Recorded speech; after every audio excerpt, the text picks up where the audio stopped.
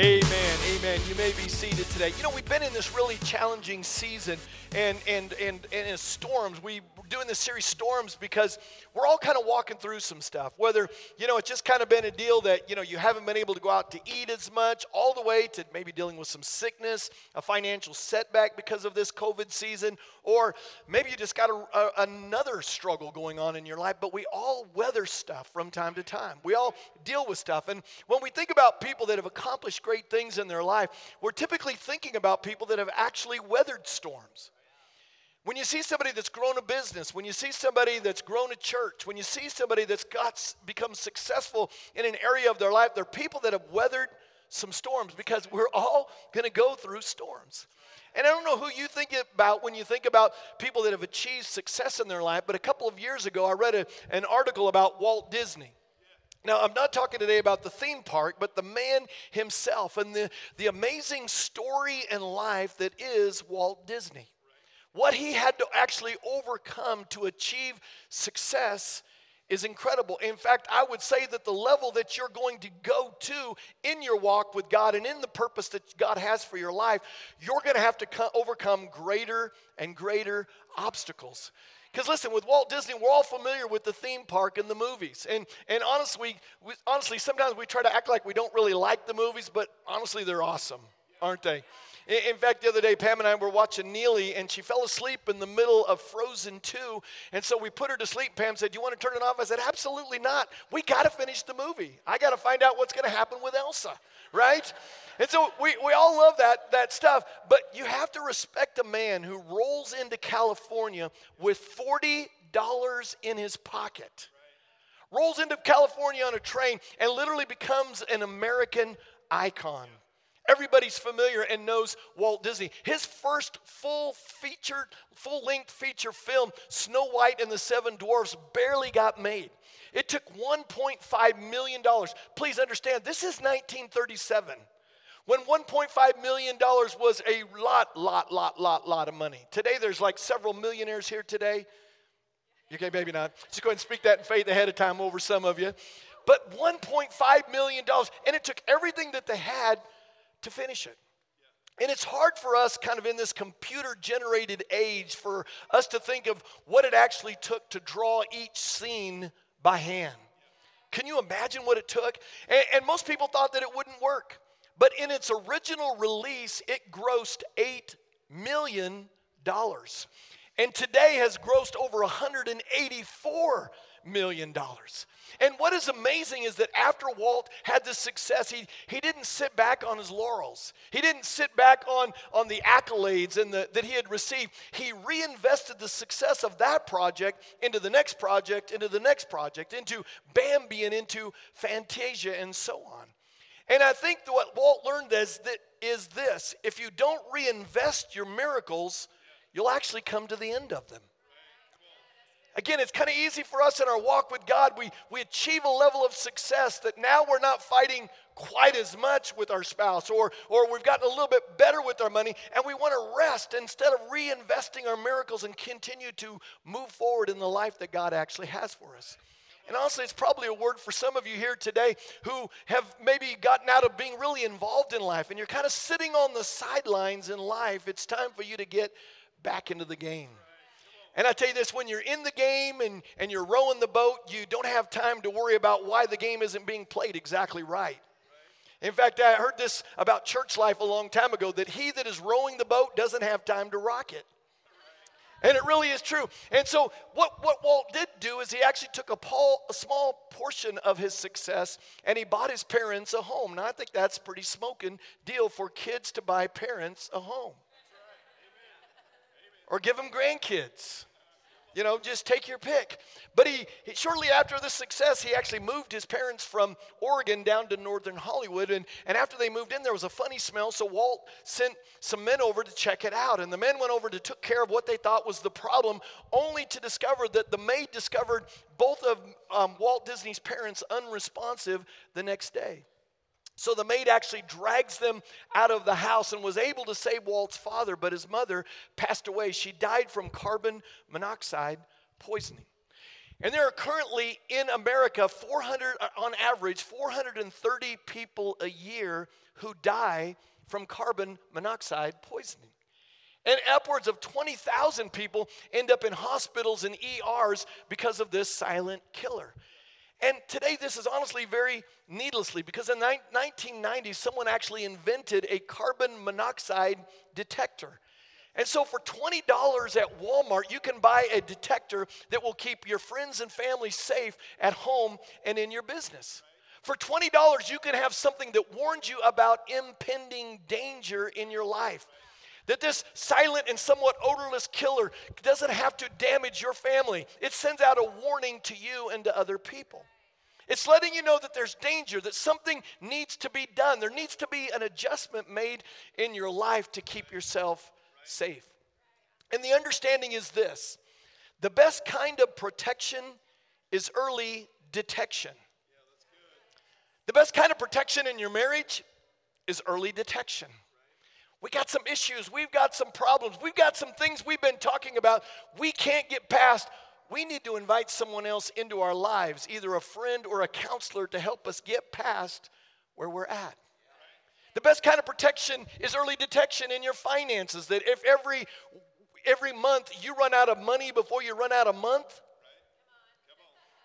you might want to sit down with a financial advisor and say, look, we're having some problems of working through some things and health issues of our lives. It's kind of like the rumble strips that we talked about last week. The highway department has put those there to warn you of danger. It tells you when you're veering off course. It tells you when you're going in the wrong direction. Listen, the rumble strip doesn't change you. Now, in today's cars, many cars, when you kind of begin to veer across the line, the newer cars will actually push you back in place. Isn't that a little annoying?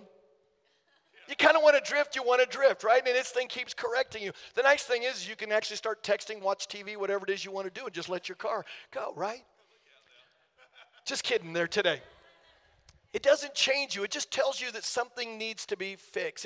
It doesn't fix you. It just tells you there's something that you need to deal with. It's both audible and it's felt. And it's warning you, listen, you're veering off course.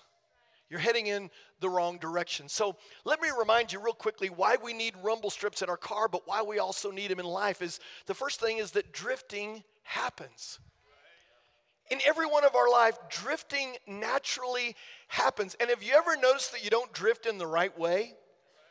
You have a tendency, all of us have a tendency to drift towards being negative with our words.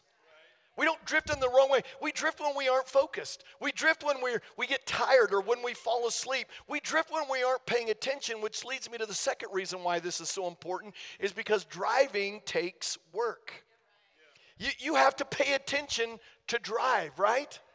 Why? Because progress is expensive. You have to pay for progress. You have to pay attention. And the third reason that we need it is you can't correct what you don't detect. If you don't know that there is a problem, you don't know that correction is actually needed. So what is the rumble strip that you and I need in our lives that keeps us focused, that keeps us from drifting, that helps us weather the storms in our life? For us as followers of Jesus Christ, it's the Word of God. And here's the verse that we looked at last week in Matthew chapter 7 when it said this. Jesus is talking and he says, therefore everyone who hears these words of mine and puts them into practice. And I want to remind you, it's a combination of both things. It's not just being a hearer of the word. It's what James says, to be a doer of the word also. Puts them into practice is like a wise man who built his house on the rock. And here's what happens when the storm comes. Therefore the rain came down, the streams rose, and the winds blew and beat against the house, yet it did not fall because it had its foundation on the rock. So God's plan for every one of us that are followers of Jesus Christ to weather the storms in our life is to build our lives on His Word. To allow the Word of God to become the rock, the sure foundation that we build our lives on. Not our feelings, not our opinions, not what Facebook says, not what someone said on Facebook, but what the Word of God says. Now some of you, and especially recently, if you've gone to college, you've had teachers that have said, listen, the Bible's just a good book about a good man named Jesus, or it just has some historical value, but it really isn't the Word of God. I got to tell you today, you have to, by faith, make a choice to believe that the Bible is the Word of God.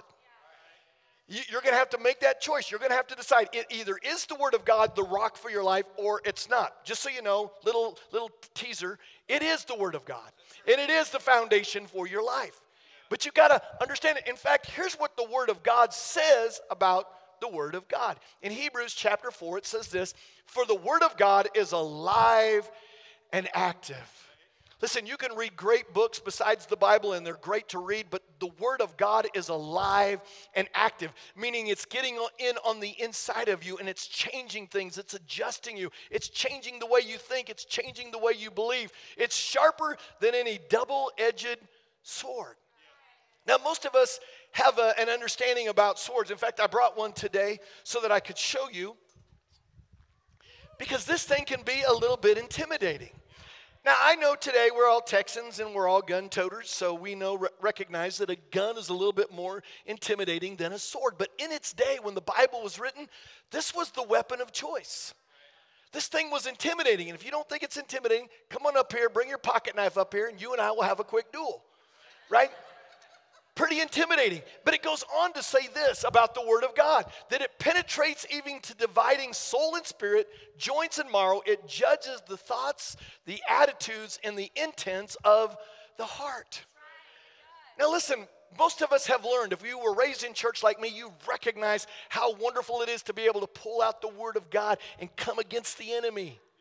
When the enemy's trying to tell you that you're going to be defeated, you say, "No, I'm more than a conqueror."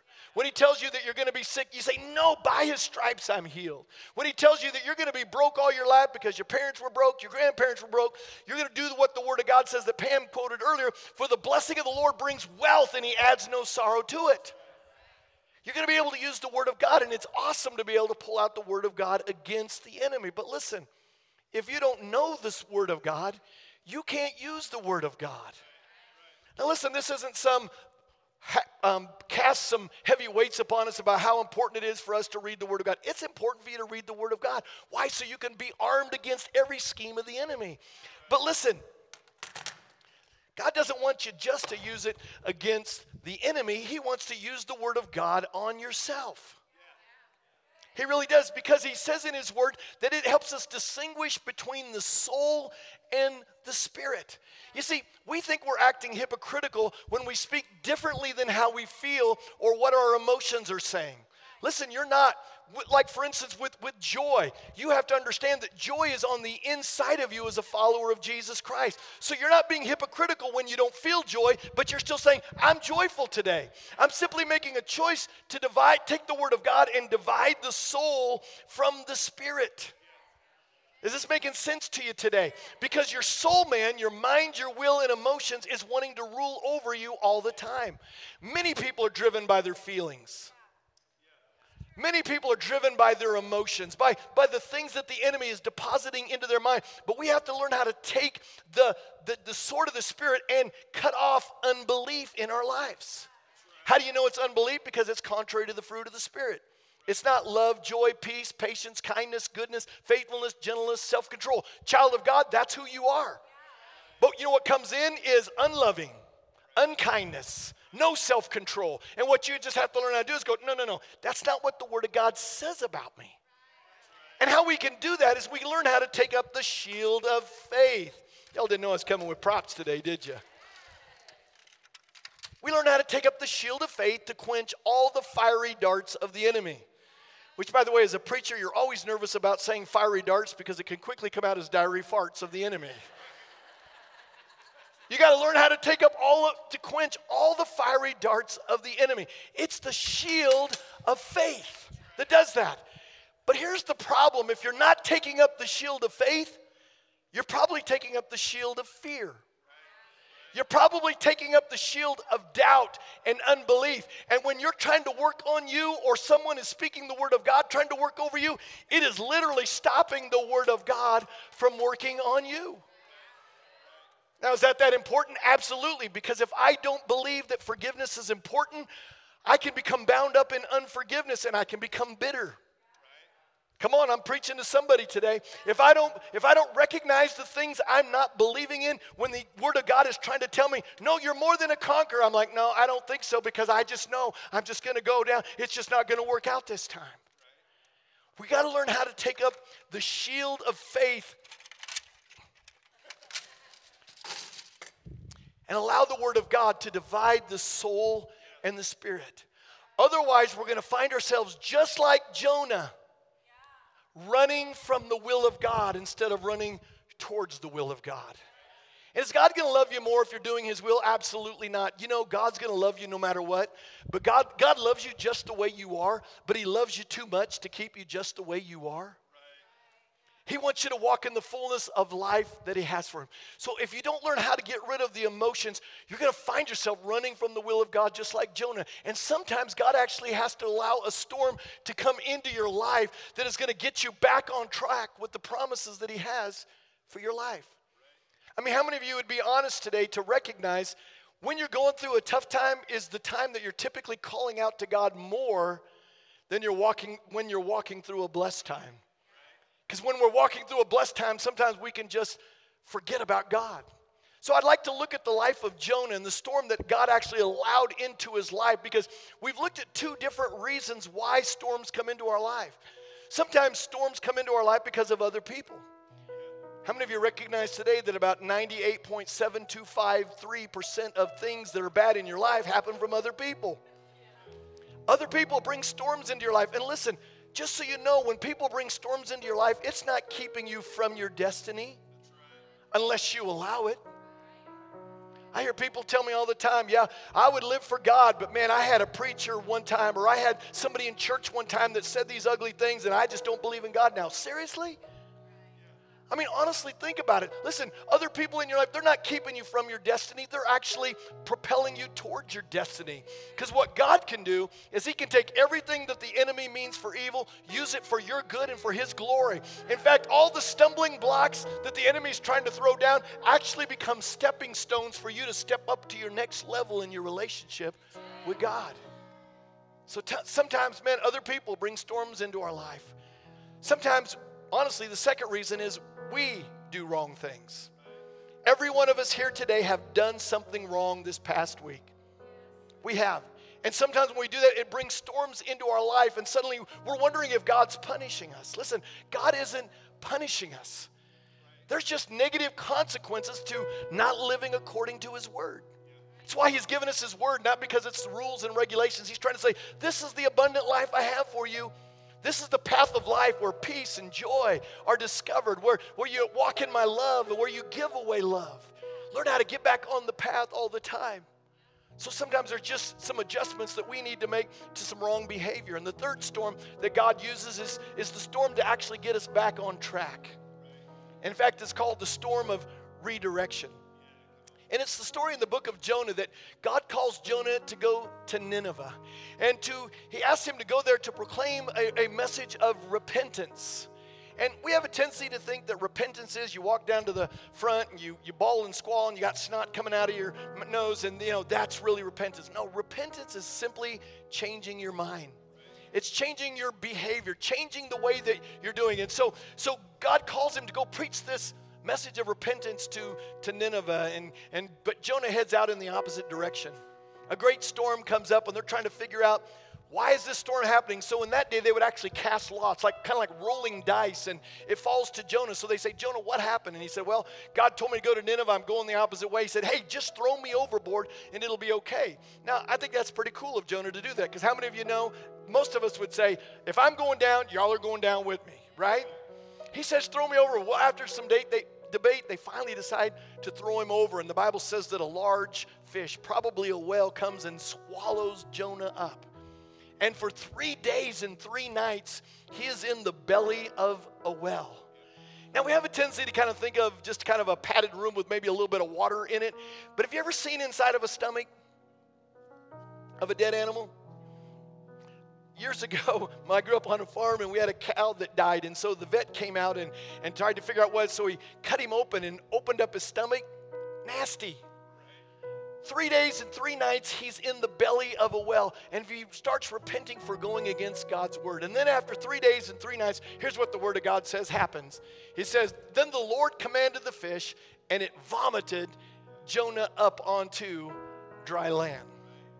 Nasty. Can you imagine? This is a guy in need of a shower, right? So Jonah goes to Nineveh, and he preaches against the wickedness there, and watch this, 120,000 people repent. Listen, in our first service, we had 5 people repent and give their life to Christ. 120,000 people repent. Because Jonah did the thing that he was wired to do. God used him in an incredible way to keep God from destroying a city. God brought revival to that city. Now, how do I know that Jonah was actually doing what he was wired to do? If you know prophetic people, if you've been around church for a while, and I know some of you are going, prophetic people, what's that? They just have a gift to prophesy, to foretell and say things. They have a tendency sometimes to be a little bit direct and a little bit harsh. In fact, when great revival comes from his prophetic word, you'd think that Jonah would be excited. Oh man, praise God for saving 120,000 people. You didn't have to destroy Nineveh. But in fact, he actually gets upset. And he tells God, this is why I didn't want to go to Nineveh in the first place, because watch this, Jonah chapter 4 again. I knew that you are a gracious and compassionate God, slow to anger and abounding in love, a God who relents from sending calamity. Listen, and it's a lesson for us today that even when God allows a storm into our life to get us back on track, it's actually because of his grace and his mercy that it's there. Does that mean the storm's fun? Absolutely not. Does that mean it's challenging at times? Absolutely. But God uses a storm because of his grace and mercy. So the question that I might ask is, how do I know what I'm supposed to do so that I don't have to experience what Jonah had to experience? So I don't have to do what Jonah did. Well, before you figure out what you're supposed to do, you actually need to know who you are. That's what the Word of God does for you. It actually helps you understand who you are as a follower of Jesus Christ. Because again, many people see Christianity as a list of rules that they've got to follow, but what God's trying to help you understand is who you are. And then based upon who you are, you begin to discover what it is you're supposed to do. In fact, it's one of the reasons why I love the book of Ephesians. It's probably one of my favorite books. And listen, if you're having a hard time figuring out who you are and what you're supposed to do, read the book of Ephesians because it is a great place to start. The book is basically divided into 2 sections, and the first section is the blessing section, and the second section is the behavior section. The first section is all about who you are in Christ and how amazing it is to actually get to live for Jesus Christ. In fact, have you thought about that lately? How amazing it is to get to live for Jesus Christ? Have you thought about that lately? How amazing it is to get to live for Jesus Christ? I'll tell you, when you know that you're in that I get to live for Jesus Christ mode, is because during worship, you can't help but lift your hands. You can't help but sing out strong, thanking God that he does turn graves into gardens, that he does turn your mourning into dancing. You're remembering who he is and who you are actually in Christ. So Paul's trying to help us in this section what it means to be a Christ follower. So if anyone should ever ask you, hey, why is it so great to be a Christ follower? You've got a laundry list of things that you can share with them about the benefits from serving him. So he basically gives us who you are in Christ, that you're seated with him. Do you understand that you're sitting right beside Jesus Christ? You're in him. You're hidden in him. Because listen, everything changes when you understand what Christ has actually done for you. That there's favor and blessing in your life in spite of your wrong behavior. I'm always amazed this week as I was thinking about preparing for this message. I'm always amazed that God blesses me and his favor is upon me in spite of my wrong behavior.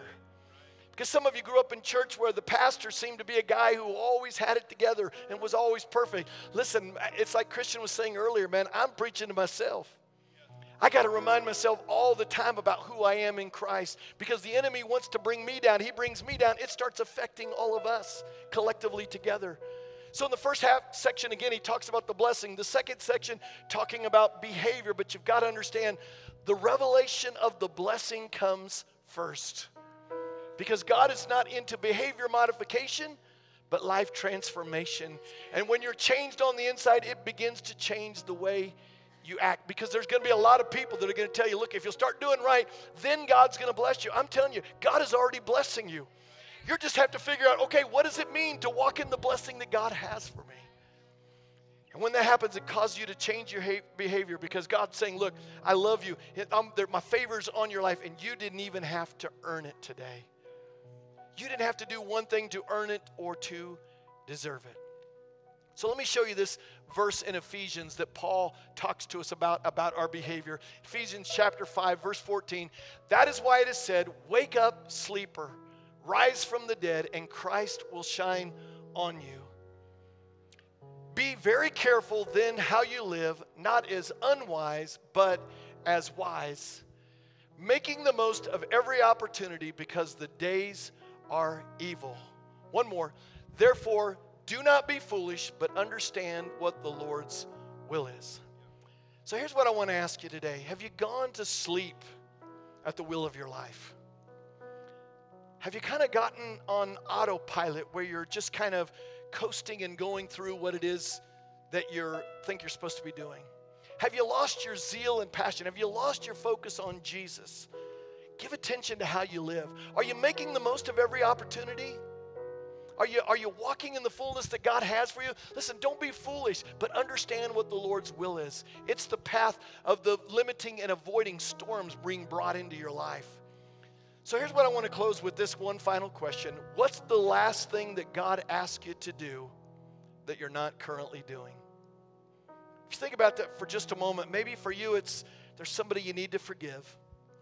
Maybe it's a walk of faith that there's an area that God's been asking you to step out in faith and trust Him with a new job, a new career, something going on and you've just been fearful. Or maybe it's just an issue of God's been speaking to you about your prayer life. And hey, it's time to start praying again. Or maybe He's been speaking to you about spending time in the Word.